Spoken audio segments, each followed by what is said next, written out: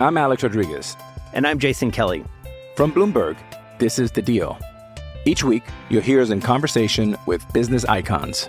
This show will explore deal-making across sports, media, and entertainment. That is a harsh lesson in business. Sports is not as simple as bringing a bunch of big names together. I didn't want to do another stomp you out speech. It opened up so many more doors. The show is called The Deal. Listen to The Deal. Listen to The Deal on Spotify. All right, welcome to the Rolling Thunder Review. I am your host, Ben Mertens from Welcome to Loud City. Join me on the other line from Raptors HQ. We have Jay Rosales. What's up, man? Hey, I'm doing great. Thanks for having me on. I'm excited to, I don't know, this matchup we got coming up is looking really exciting. So yeah, thanks for having me on, and I'm excited to talk about Raps and Thunder. Yeah, we get it twice. We get it twice in a row. That's exciting. Yeah. Wednesday and Friday, a little home and home action for you, which is, I think this is the only home and home the Thunder are going to play this regular season, unless I've forgotten one from earlier. They might have had a home with the Magic. Doesn't matter. The Raptors are a better team than the Magic. So let's get started talking about those Raptors. I normally, a lot of times in this program, start by asking people, what's worked for your team so far. The answer for the Raptors is kind of everything. They've already won 50 games. They've already locked themselves into the playoffs. They're almost certainly going to be the second seed. They have, I guess, an outside chance of catching the Bucks for the one seed, but looks like they're going to be the second seed, which is great for them. So let's start on a different track. What's one thing that the Raptors kind of still struggle with, or could be like a vulnerability for them as we get very close to the end of the season and the start of the playoffs? Yeah, I think if there's one thing that we as Raptors fans are really concerned about, is that there have been a grand total of one game where we have had a fully healthy squad, which is an incredible stat because this team, which has been known for its depth, has been tested throughout the year, right? Whether it's been Kawhi Leonard's load management or various thumb injuries to Valanciunas or Van Vliet, we've never had a fully healthy squad. And the irony of that is right before our last game against the Knicks, Nick Nurse, I guess, jinxed it by saying, hey, I'm looking forward to this game on Wednesday against the Thunder because we'll finally have a fully healthy squad. And, of course, during that game, Mitchell Robinson rolled over Kyle Lowry's ankle, and now he's questionable for the game against Thunder. So, I think that's one of the concerns, is that without a fully healthy squad, Nurse has admitted himself, is that you can't really do the exact lineups and rotation that you'd like to do. And get some chemistry and some continuity going there. So I think that's our biggest vulnerability at currently. Yeah, the lineup has changed. Obviously, there was trading for Marc Gasol right at the deadline, and then picking Jeremy Lin up as a buyout guy. And then on top of that, just the injuries and the fact that it's, kind of a new team. Danny Green and Kawhi Leonard both joined the team via trade. Pascal Siakam did not have this big of a role last year and has forced his way into a starting job, and B, into fringe all-star consideration earlier this season. And as a team like that, the Thunder, it's been clear pretty much since the third game of the season when Jeremiah Grant took Patrick Patterson's spot in the starting lineup, who the best five-man lineup they had was. It's the five that start. For the Raptors, I think that's less clear, and it sounds like they're still trying to figure that out just due to these injuries. So let's start going through some of those guys. We'll start with the most recent addition to the team, Marc Gasol, brought in right at the trade deadline.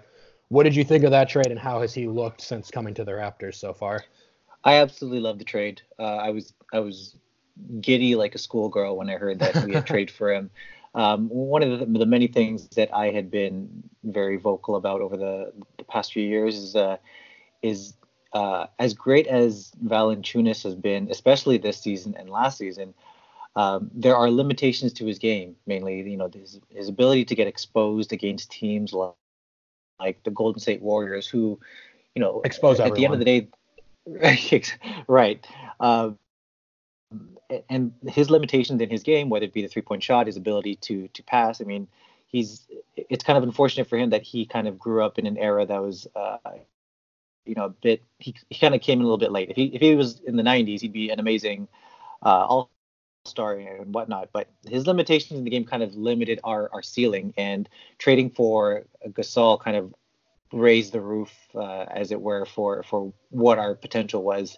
And it's also a signal to Kawhi Leonard. And I know this is obviously a hot topic all season long when you talk about the Raptors is whether or not Kawhi is going to stay. And I feel like the trade for Gasol signaled to Kawhi, we're going all out. We will sacrifice some of our future because DeLon Wright was very highly regarded as a possible backup point guard of the future should we need to tear down and start over again. So sacrificing a bit of our future with a bit of our present being JV for someone like Gasol who's on the wrong side of 30 was a big signal to the fan base as well as Kawhi that they're in win now mode.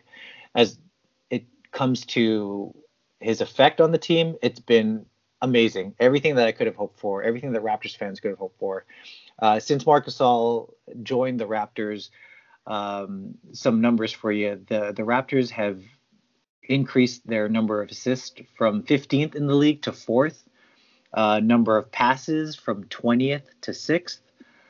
And points created off assists from 13th to 2nd. So the amount of ball movement that's going around and the result of that ball movement has just been amazing. And you can see it. It passes the numbers test, but even the eye test. When you have a guy like Gasol who immediately in his first game was very vocal on the defensive end, calling out switches and calling out all kinds of plays that he's seeing on the defensive end. That's just I'm highly excited about where we're headed as a team with Gasol on this roster. Yeah, at the summer when this Kawhi Leonard trade first happened, I wrote an article for our site about how Toronto is with Kawhi Leonard taking kind of the same gamble that the Thunder took with Paul George, trading for a guy who has 1 year left on his contract, is obviously a superstar player, and there's no guarantee you can keep him. And so you gotta try to go all out to make sure you can keep that guy. And one of the things the Thunder did, which did not work at all basketball wise, was trade for Carmelo Anthony. But that did send a signal to George, like, look how serious this team is. They want to win right now. They're going to do what it takes. They're going to trade for this 10-time All-Star who then played not like a 10-time All-Star. But he was on the record saying he was really impressed by that move and he loved them going out and getting Carmelo Anthony. He was a player he admired. And the Gasol thing is the same thing, except it's worked much better basketball-wise, to your point. And I really liked it for Toronto, going for it from the Kawhi standpoint, going for it of a all-in to try to push to the finals this year standpoint, and as a basketball fit because he gave them something they didn't have, which was an elite passer from the elbows and from the top of the key. Like Gasol is a good scorer and a pick and pop guy, but Serge Ibaka can also do pick and pop. And defensively, Gasol is going to be better than Valanciunas or Ibaka against a guy like Embiid, but against faster point guards, he might struggle a bit. But offensively, he gives you that passing facilitating guy where the only great passer on the Raptors is like Kyle Lowry. Kawhi gets some assists, but he's much better at getting his own shot. Fred VanVleet is a decent backup point guard. Like Gasol is an elite passer, one of the best passing big men around.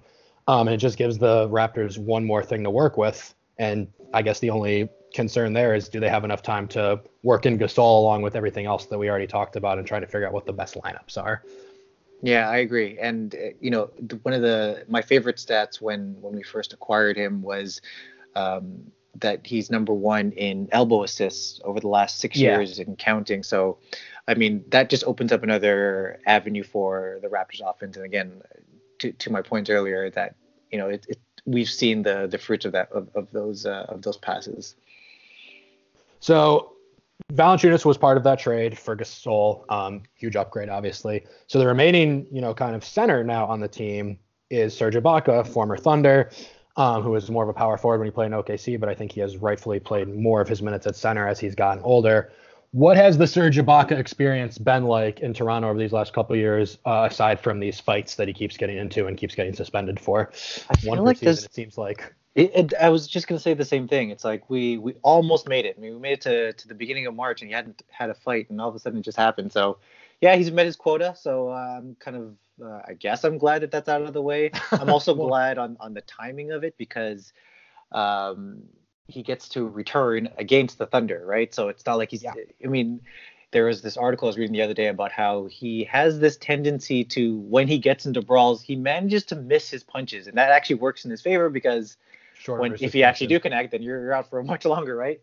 But the experience has been improving, I'll say, because when he first joined the team, I think the biggest knock on him was that, I guess everyone was kind of hoping for the dominant Ibaka that was on the Thunder, and it wasn't quite happening, at least on when we first acquired him, and that got even worse during last year's playoffs when he was an absolute no-show. So yeah, I guess the jury was out on him heading into the season, and there were a lot of hesitation from Raptors fans. But I think Nick Nurse and more specifically Kyle Lowry have done a great job in terms of bringing out the best in him. The pick and roll game between Lowry and Ibaka has been incredible. Ibaka is among the league leaders in 2-point field goal percentage, and that mid-ranger is money. And it kind of makes up for some of the mid-range jumpers that was kind of lost when we gave up DeRozan this summer. But I believe Ibaka is at last check, he was number one in the league in I think 16 or those mid-range jumpers in terms of percentage. So a great addition to have, and it's kind of a very difficult thing to guard. I mean, whenever they would run the pick and roll, the second it ends up in Ibaka's hands, there's just this comfort level as a viewer that that ball's going in. So very exciting to see. I think that it gives me some hope, at least, that we've got a solid foundation come playoff time. But again, as I was mentioning earlier, in terms of this playoff Ibaka that didn't show up last year, the jury's still out, and hopefully, it doesn't rear its ugly head. And to take that step a little bit further, is that if for some reason the Ibaka from last year's playoff shows up, that's the insurance that Gasol provides, right? I mean, we have two very good all-star caliber centers that we can play with here, and if Ibaka falters at all, then we know we've got Gasol that we can just kind of sub right in there. So I'm very hopeful on how this turns out, and this season has proved that he's been worth the wait. Yeah, I mean, he's gotten better, at least in the regular season, since leaving Oklahoma City. Where in Oklahoma City, his role defensively, he was Serge Ibaka. He blocked a ton of shots, and he was a fringe DPOY guy some of the years in OKC, and was huge for them that end. Offensively, it was stand in the corner and take a lot of corner threes, or like corner 18-footers. And in Toronto in the regular season last year, I'm going to be honest, I did not watch a lot of Serge Ibaka in Orlando for the 4 months he was there. But once he got to Toronto, he got to do a little bit more with the ball in his hands, and it looked like on pick and rolls, he was used more as a dive man, whereas the Thunder would often use like Steven Adams in that role more than him. And then in the playoffs last year, to your point, I think it was game 4 between the Wizards and the Raptors, where the Wizards, despite being the 8 seed, tied that series, and Ibaka just looked completely lost in that series. Yeah. Didn't know what to do when he got the ball, so then wasn't calling for the ball, so then wasn't getting the ball that much. It's like, we're paying this guy to be the third star on this team, along with Lowry and DeRozan, and we're not getting that production from him. Now, he doesn't have to be that. If he's not working, you do have this other option, Gasol, and they've both been fantastic. Gasol's already, I looked it up, plus 16, his net rating with the Raptors in pretty, obviously, more limited minutes. But Ibaka is plus 8.4 over the much longer stretch of the season. So you've got two guys there who fit with the rest of the team very well and who do different things, right? If you play the Philadelphia 76ers, Gasol is going to be a better matchup for Embiid. If you play the Boston Celtics, Ibaka might be a better matchup against Al Horford. Or if one's just, even matchup aside, if one's just not playing well, you have another great option. Which I think is really important, just to have that flexibility in the playoffs, because the Thunder are about to go into the playoffs having maybe 6 or 7 guys you trust, and the Raptors have maybe 8, 9, even 10 guys who won't even all play, but in a certain series, or if one guy's just not performing well, you have these other options. Yeah, I agree. And one trump card I think that some Raptors fans are hoping for, me included, is using Siakam at center. Yes. He's been a joy to watch this year, and I'm hoping that Nurse has just been not putting him in at center for too much, because he's kind of holding that as his trump card come playoff time. Yeah, I would love to see that, and I'm glad you brought Siakam up, because I did want to talk to you about him. So he has come out of nowhere this year. I would say he was, a late first round draft pick a couple seasons ago. Started getting, more minutes last season, but not. I think most casual basketball fans had not heard of Pascal Siakam coming into the season, and then all of a sudden he is just performing for this Toronto Raptors team. So I mean, did you see this coming at the start of the season? What have you thought about Pascal this year? I didn't see this coming. I mean, even as a diehard Raptors fan, I mean, we had our hopes up, and there were always talks about, okay, well, if now that the Raptors have Kawhi, if there were any trade pieces that are still valuable, because the Raptors don't have very good draft picks available, and right. Those won't be worthwhile anyways. It would always be Siakam or OG. In fact, even before the Kawhi trade, when there were rumors about Kawhi possibly ending up in Toronto, and when Woj first dropped that bomb that Kawhi was headed to Toronto, everyone started guessing, okay, well, it's Kawhi for DeMar. That's all we know right now. And for those 3+ hours, everyone was guessing, and everyone had either some form of Siakam and or OG Anunoby, and those were our two highly sought out prospects. The fact that Masai was able to pull that off without giving up either of them was just a miracle. And I can go on and on about that trade, but yeah, the long and the short of it is that we're very happy that Siakam is still on the squad. And I'll even admit that despite me gushing over him all year, how he can defend any position, he's perfect for today's NBA in terms of switchability, and he guarantees you some fast break points several times a game. As recently as 6 weeks ago, I was still throwing him into the trade machine. And that's because as recently as 6 weeks ago, Anthony Davis was available. So, right. I mean, you kind of get spoiled a bit by what Masai Ujiri is able to do with his team. And you start to wonder, like, oh, what is he capable of doing? So when Anthony Davis was available, all of a sudden I was like, well, I mean, Siakam is great and he's a future all-star, but Anthony Davis is Anthony Davis, right? So I'll admit that, as recently as 6 weeks ago, I wasn't, I was 99% all in on Siakam, but that 1% was for the possibility of getting, an all-world talent like Davis. Right. Having said that, I'm glad that we've kept Siakam, because ever since that trade deadline, he has been playing out of his mind, and he is going to be a problem in the playoffs, not only because of his ability to switch on defense, but on offense, he can be a ball handler if needed. He can now hit the three-pointer, which was his main weakness coming into the season. So in terms of finding a flaw in his game, there really isn't much. You could have used the Antetokounmpo rule of, okay, well, instead of him driving on us all the time or doing his spins, let's just back off on him. That's not going to work anymore, because his three-point shot is really coming around, especially that corner three. So to answer your question, didn't see this coming, but I'm very excited for the future, because I'm sure the question about what's going to happen down the line, especially with Kawhi's decision on whether he stays or goes, a lot of it is it's promising to know that regardless of Kawhi's decision, that you have a potential all-star in Siakam just waiting there and ready to take on any challenge. Yeah.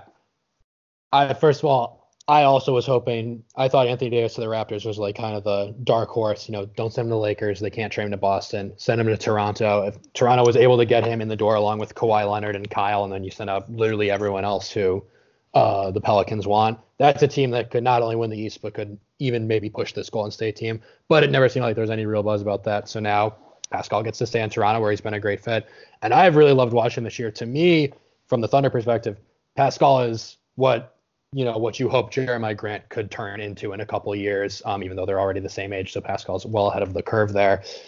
But right to these guys who would have been small forwards even 5 years ago probably, but are playing the power forward role now in the modern NBA, can shoot the three, can do stuff with the ball in their hands, can defend 1 through 5 defensively. They're long, they're rangy. They're skinnier than like a traditional power forward, but it seems to be working out well, especially with you pair them with a good rebounder like Adams here in OKC, or an Ibaka, or now Gasol or Valanciunas when he was still there in Toronto. And just to your point, Siakam can do stuff with the ball in his hand. The biggest thing that he has over Grant. He's a better scorer inside. Like, he has the spin move, which Grant does not have. But he also racks up assists. His averages like, I think, 3 per game. And if Jeremy Grant averages any assists per game, it's like 1. What Grant gives the Thunder is like, at any one point, the Thunder have 2 guys on the court, either Westbrook or Dennis Schroeder, and then Paul George when he's out there with them, or sometimes Westbrook and Schroeder together, who can do something with the ball in their hands. And Grant, when he catches the ball in space, can do something in that he can drive to the rim and finish a play. Like, he doesn't need to just dunk. Or he can shoot a 3, but he's not able to set up others. And Siakam is able to make some decent passes. And to your point, he's just a threat in transition. And that spin move is beautiful, an incredible thing that I think Grant should study some tape of. But yeah, Jeremiah Grant is having the best season of his career, and what I'd hoped for him. I'd wanted him to start even going back to last year because I thought Melo just was not contributing anything anymore. Grant is having his career, and Siakam is, I'm like, okay, well, maybe in 2 more years, Jeremiah Grant can be Pascal Siakam. So I'm interested to see those guys play against each other tomorrow night. And, Friday night. Same here. I fully agree. And it just could, I think the balance in that is kind of funny because you're right. I mean, I can absolutely see Grant following in the same footsteps as Siakam a year or 2 down the line where, he kind of steps up and improves those small holes that he has in his game. Mm-hmm. But his improvement this year, I mean, even as a Toronto fan who never gets to watch Thunder games, even I've noticed it, and it's amazing to see and very promising for the Thunder's future. And I think it's kind of ironic that with Grant kind of on the precipice of being I guess the Thunder's Siakam, on the flip side, we're hoping that Leonard ends up following the same path that George did, right? About absolutely. I mean, the rumors about going to LA are the same, and we're just hoping that he resigns and stays in Toronto. I'm Alex Rodriguez. And I'm Jason Kelly. From Bloomberg, this is The Deal. Each week, you'll hear us in conversation with business icons. This show will explore deal-making across sports, media, and entertainment. That is a harsh lesson in business. Sports is not as simple as bringing a bunch of big names together. I didn't want to do another stomp you out speech. It opened up so many more doors. The show is called The Deal. Listen to The Deal. Listen to The Deal on Spotify. With threats to our nation waiting around every corner, adaptability is more important than ever. When conditions change without notice, quick strategic thinking is crucial. And with obstacles consistently impending, determination is essential in overcoming them. It's this willingness, decisiveness, and resilience that sets Marines apart. With our fighting spirit, we don't just fight battles, we win them. Marines are the constant our nation counts on to fight the unknown. And through adaptable problem solving, we do just that. Learn more at Marines.com.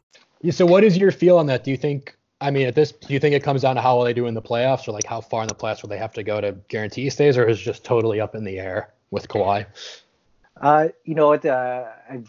Depending on when this episode gets published, I'll tell you right now, the short answer is I have a strong feeling he's staying, regardless of how we do in the playoffs. Having said that, a trip to the Eastern Conference Finals will help. A trip to the NBA Finals will absolutely, put things overboard, and I think Raptors fans are going to go a little crazy. Not let alone with a finals trip, but just the thought of Leonard staying. And I don't know if I'm probably in the minority here, but first of all, in terms of saying that he is going to stay, but it's just that the media outside of Toronto is so adamantly sure that he is going to leave for the Clippers. Mm-hmm. I don't know if I'm blindsided by my Raptors fandom, or am I just reading the tea leaves a little bit better than those that are outside of Toronto? Because I mean, I think again the parallels to Paul George and the Thunder. I mean, it was written in stone, right? Like, he was going to the Lakers. I mean, gone. I mean, you and obviously, especially when they lost that first round series in 6 games to the Jazz. Yeah. Gone. Everyone thought he was out the door. Absolutely, right. And I think that what gets lost in all this is it's not just about wins and losses. It's and you can obviously speak to this way better than I can, but I mean, let me turn this around and ask you, what do you think was the biggest factor in him resigning that I guess regular NBA fans or non-Thunder fans just didn't see? So it's 2 things. that, as far as I would know, not that I've, have inside sources with the Thunder, but so culture is the first thing, which is a buzzword that everyone throws around. Everyone wants to talk about team culture, but the Thunder have always run themselves as that kind of a Spurs type organization that's focused on the little details, right? They had a welcoming party from the moment Paul George got off the plane. They went fishing with him. He loves fishing. Right when he got to Oklahoma City, Russell Westbrook, who has, gotten some crap in the past for how good of a teammate he is, went out of his way to ingratiate himself with Paul George, do things he liked. They were laser tagging together right after that loss in the playoffs to show they were buds. And so he really liked the organization. Not that he was coming from a bad organization, the Pacers, but just this very professional organization that went out, as much as the Carmelo Anthony trade did not work on the court, it showed how serious they were about pushing for a championship, which PG was big about. And I think the second thing is Paul George has become the Thunder's best player this year, but he still is not the driving engine of the offense. That's Russell Westbrook. And I think Paul George really liked that because he kind of had to do that in Indiana because their point guards were guys more like George Hill and Jeff Teague, who are fine point guards but aren't making things run. Paul George had to make things run. And Paul George prefers, and his best role is playing without the ball in his hands more than with the ball in his hands, coming off of a lot of pin down screens, moving around, roving the floor. And then if the defense is distracted by someone else, he's able to catch the ball and hit fire. If the defense isn't broken down, he's still able to make plays because he's a great player. But it's easier for him if someone else is the one starting the position with the ball in their hands. And Westbrook was able to do that for him. And that was the first time in his career he'd played with a guy who could do that for him. Now, if he'd gone to the Lakers, obviously LeBron James is also capable of doing that. But I think Paul George liked the culture in Oklahoma City. I think there's been some noise out there that superstar players were hesitant about hitching themselves to LeBron's team because there's a lot more of a media circus with that. Oklahoma City does not have any sort of a media circus around it. Much smaller city. And as much as PG is from LA and likes LA, those are, I guess, the reasons he stayed. The culture of the team, and then just being able to play with a guy like Westbrook, who's not only a fellow great player, but also a great player who meshes really well with PG's style. I think every single word you said was music to my ears because all of that just jives perfectly with Kawhi in Toronto when it comes to thinking about the culture that Toronto has built here. I mean, just the word load management was not a thing this year. And all of a sudden, teams like Philly are now doing it, and LA. I mean, it's a term that I feel like Toronto started with Kawhi Leonard. Other teams are starting to do that now. And that's just one of many reasons. And I don't want to spoil it, but all I'll say is this. For anyone listening to this podcast, take a look at Raptors HQ tomorrow. Sorry, not tomorrow. I should say on Wednesday, approximately 11 a.m.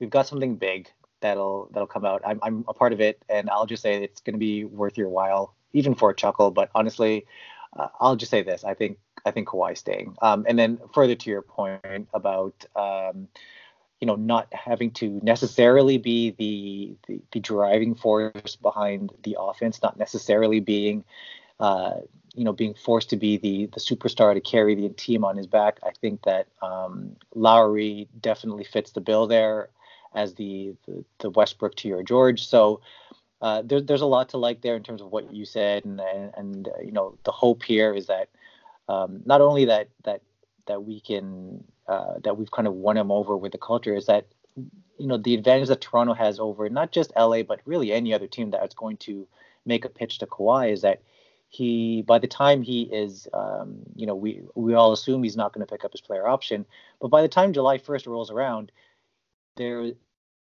is the Raptors have a year head start on the competition, and he's already here. So I think there's a lot to like there, and I'm not even willing to.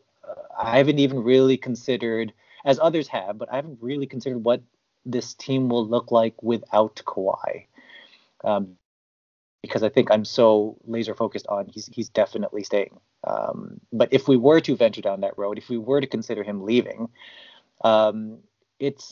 Masai has set up this team to be ready to rebuild fairly quickly. I mean, that was part of. I mean, even just looking at the DeRozan for Kawhi trade, DeRozan had an additional year on his contract versus Kawhi's, so he got out of that contract.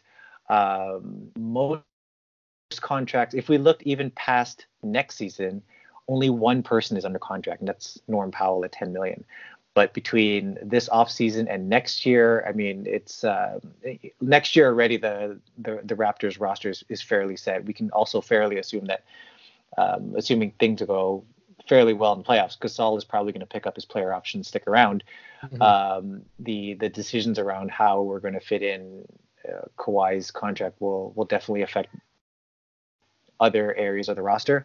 But again, back to what we were saying earlier about, having Siakam there, having Ibaka, and having Lowry all under contract and ready to go, that's already a great core. So I'm not too concerned about even if he were to leave, what this team will look like. I don't think it'll be any kind of downward spiral into tank city. So yeah, it's just excitement all around. But at the end of the day, I really do think he's staying. I like the optimism. I love this trade the moment was made because it reminded me of the Paul George trade, which worked out. But even if Leonard does leave, to your point, they got off the extra year of DeRozan's contract. They're very well set up with Siakam's leap, and OG Anunoby is a promising young guy.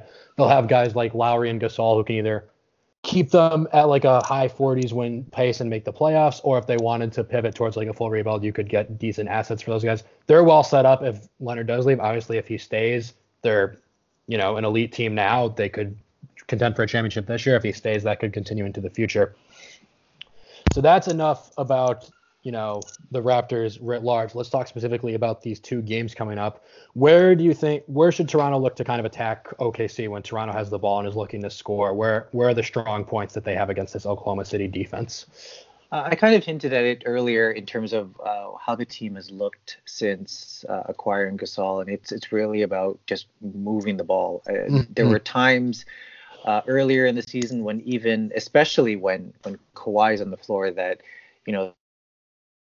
the Raptors would just give him the ball and it would just be ISO ball all the way until he gets a shot. So there wasn't much creativity on that end. But ever since Gasol's been acquired, again, there's been a lot of passing. Even if we look at secondary assists, the Raptors are second in the NBA since the trade.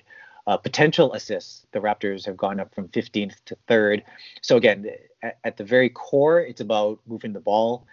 And I guess some promising stats from that is that, since the All-Star break, the Raptors, who were struggling earlier in the season in hitting their threes, have now turned that around and have been on fire from beyond the arc. So they've been currently they're 4th in the league in threes made since the All-Star break and 1st in three-point field goal percentage. How that relates to this game is that during that same stretch since the All-Star break, the Thunder are 25th in opponent three-point field goal percentage, and they're also 28th in opponents' free throw attempts. The Raptors are a very good free throw shooting team, 5th in the league over the entire season. So I think that the amount of ball movement will not only open up the floor in terms of allowing for more threes or open threes to be shot. It'll also end up opening up driving lanes, because what I think will end up happening was that OKC a lot of the defenders will stay home on defense and stay closer to their shooters, and that just opens up driving lanes, and there goes the free throw attempts will possibly go up there. So I mean, there's a lot of things to like about Toronto on the offensive end.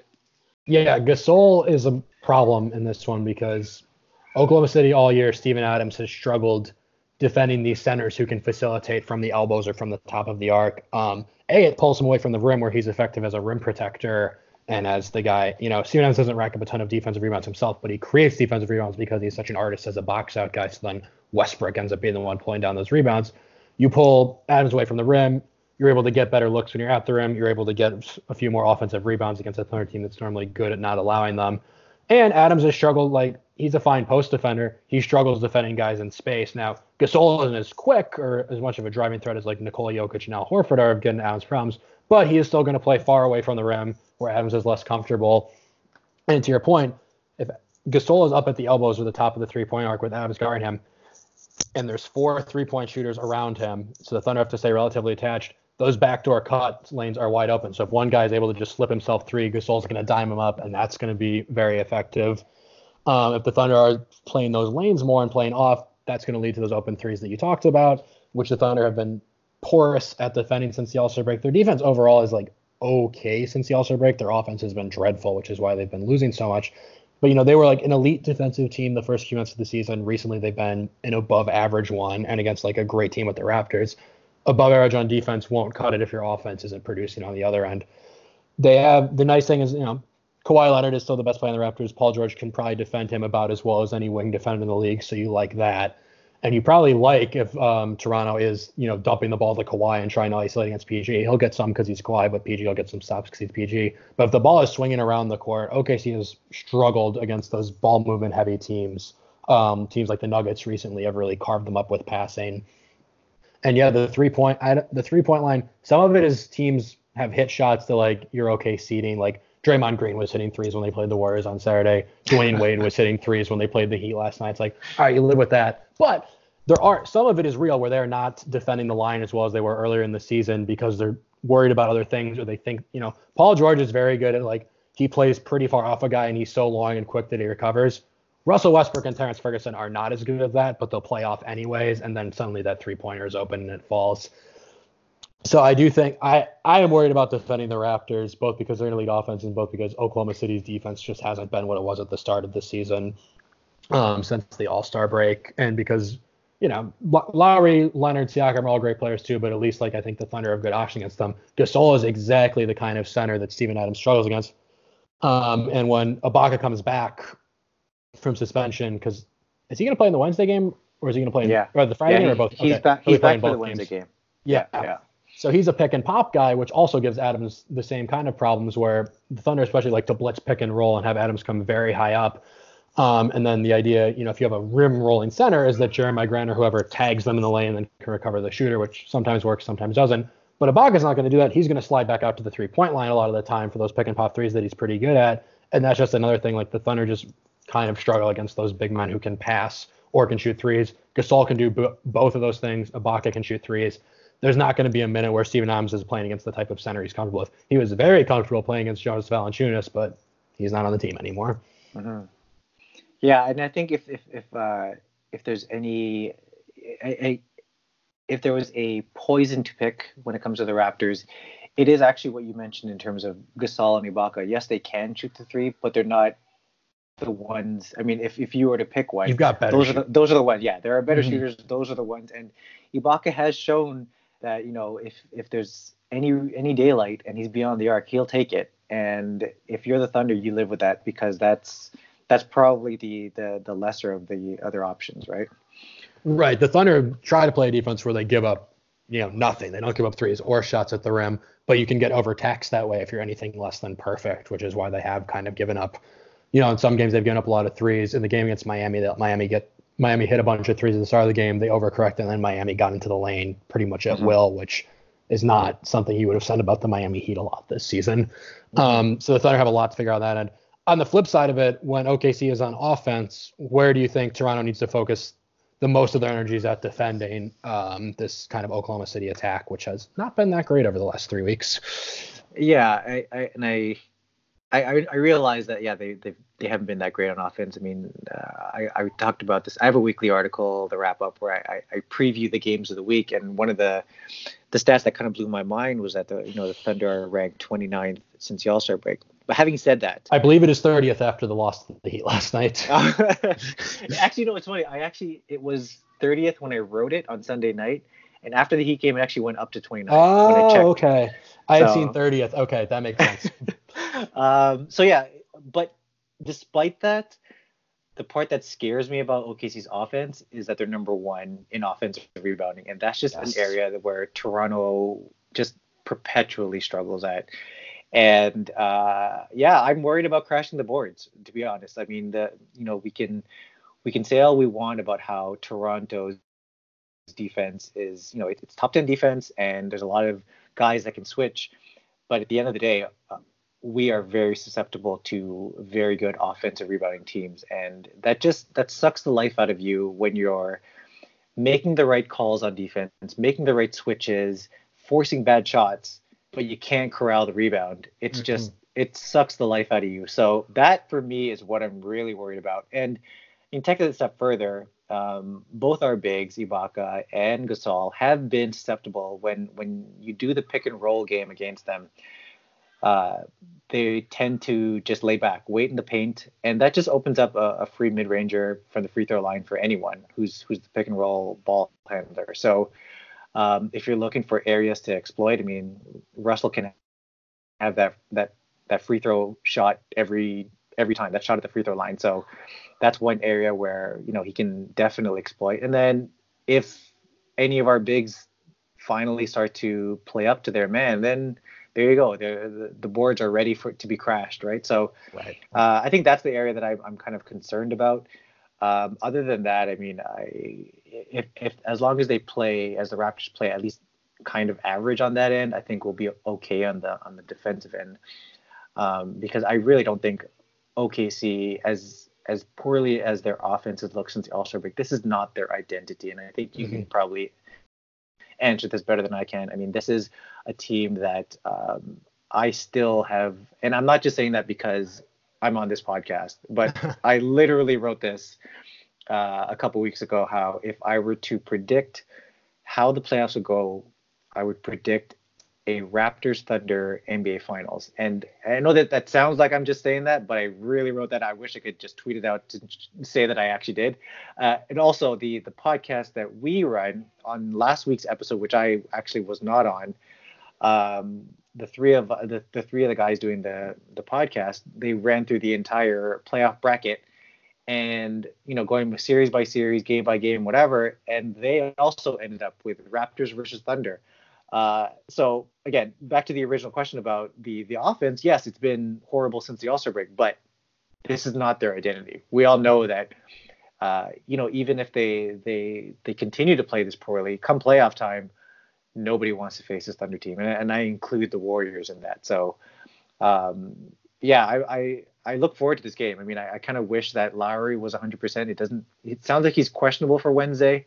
At the very least, he may be there for Friday, but I'm hoping to see both teams at full strength and, you know, just kind of going for each other, because if anything, at least for the Raptors standpoint, this is the last team who they play in the regular season that has a net rating above 0.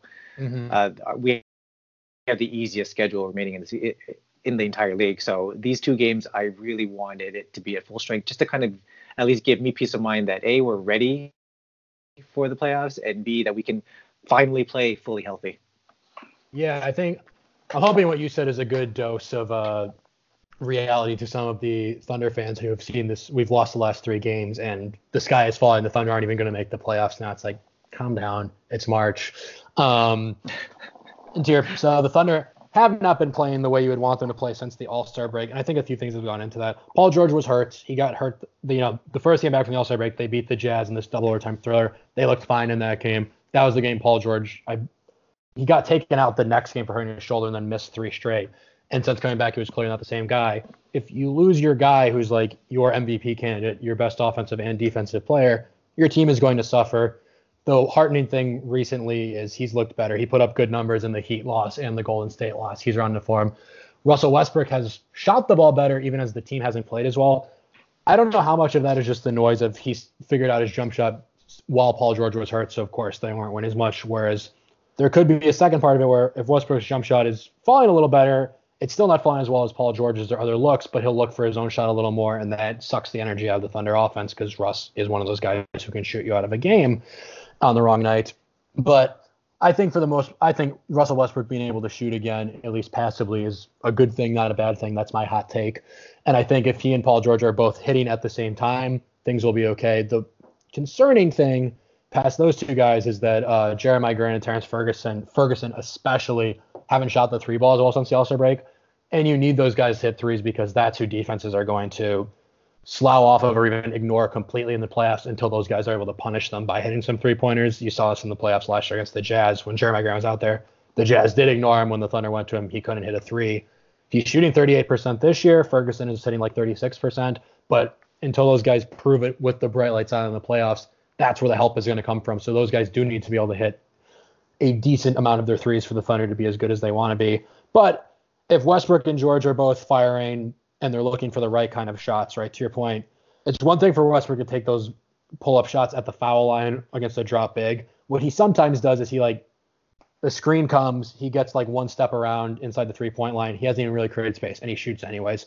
Got to get rid of those shots. Got to get rid of those shots where he tries to back a guy like, Kyle Lowry in this game, who's actually a very good point guard defender, into the post and shoots these like gross, bricky fadeaway jumpers. Got to get rid of those. When Russell Westbrook is in pick and roll mode, looking either get all the way to the rim or those pull-up mid-range jumpers, but really get all the way to the rim because that's what's opened up the passing game for everyone else. And if Paul George is circling around screens while that's happening, catching the ball with space to pull up for 3 or drive through himself, that just is going to open up even more space. And if you give Ferguson and Grant even more space, more open threes versus contested threes, hopefully their percentages start to come back in line. So I do think there's plenty of time for the Thunder to figure it out. The problem for them is, unlike the Raptors, who have that very easy schedule, the Thunder have the hardest schedule, at least in the Western Conference, left in the regular season. They got to play teams like, they got to play the Raptors twice. They got to play the Nuggets again. They have to play the Bucks still. So it's not going to be easy, but you also don't want to fatten yourself up by beating up on the Phoenix Suns and saying, okay, we're ready for the playoffs. I do think this is a good kind of crucible test for them. And if they are able to get their offense rolling against these great teams, then there's no reason it won't be rolling into the playoffs. Yeah, I agree. And you hit it on the head with that last point in terms of like the Raptors, have the easiest schedule, which means, again, that it just increases the importance of these next 2 games against the Thunder as our last test before the playoffs.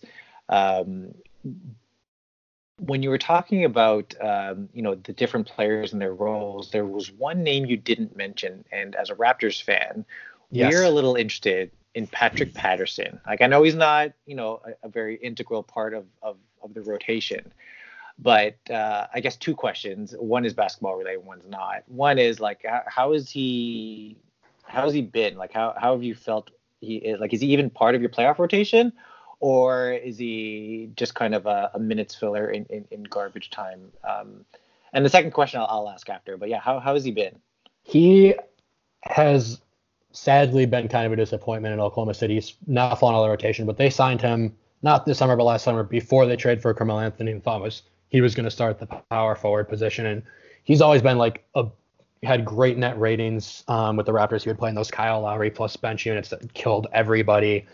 He can shoot the 3 as a stretch 4. He's a decent guy at like moving the ball to the next play. Like, not like a great passer, but a ball mover. The ball doesn't stick with Patrick Patterson, and a good defensive force. And that's perfect. That's what Oklahoma City needs at the 4 alongside these 2 great offensive players. And it just has never worked out that way. His defense, he's looked slower. I believe he was recovering from an injury and left Toronto, and he's never quite looked the same in Oklahoma City as he did there. So obviously his defense hasn't been as good. He can hit the 3 when he's wide open, but he kind of passes up shots if anyone's in the area. So then it's just like, okay, he's not the kind of guy who's really a post-up artist either, so he's not bringing a lot to the offense. They started him for the first 3 games of the season. It quickly became clear that Jeremiah Grant was the better option at power forward and has had the starting spot ever since. And they brought in Markieff Morris in the buyout market, and he's completely taken Patterson's spot in the rotation as the backup power forward. He played a little bit last night against Miami, but that was kind of in garbage time. I think at some point Donovan will give him, whether it's here in the end of the regular season or someone gets in foul shot in the playoffs, there will be one more time we see Patrick Patterson because Donovan does like him. The team signed him for a reason. He's got 1 more year left on his contract.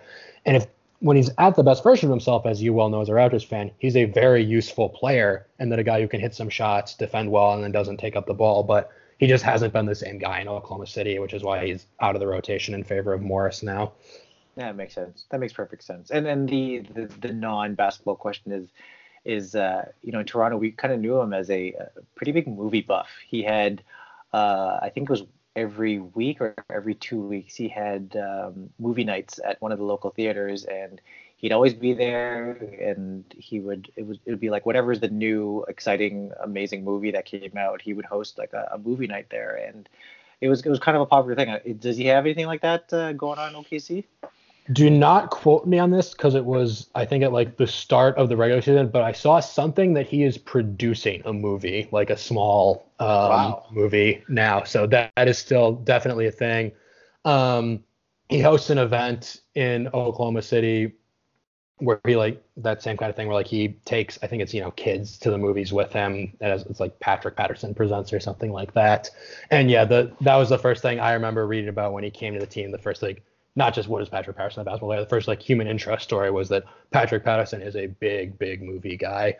But the thing is, those human interest stories kind of start to dry up when a guy's no longer in the rotation. So I haven't heard anything about it in 2019.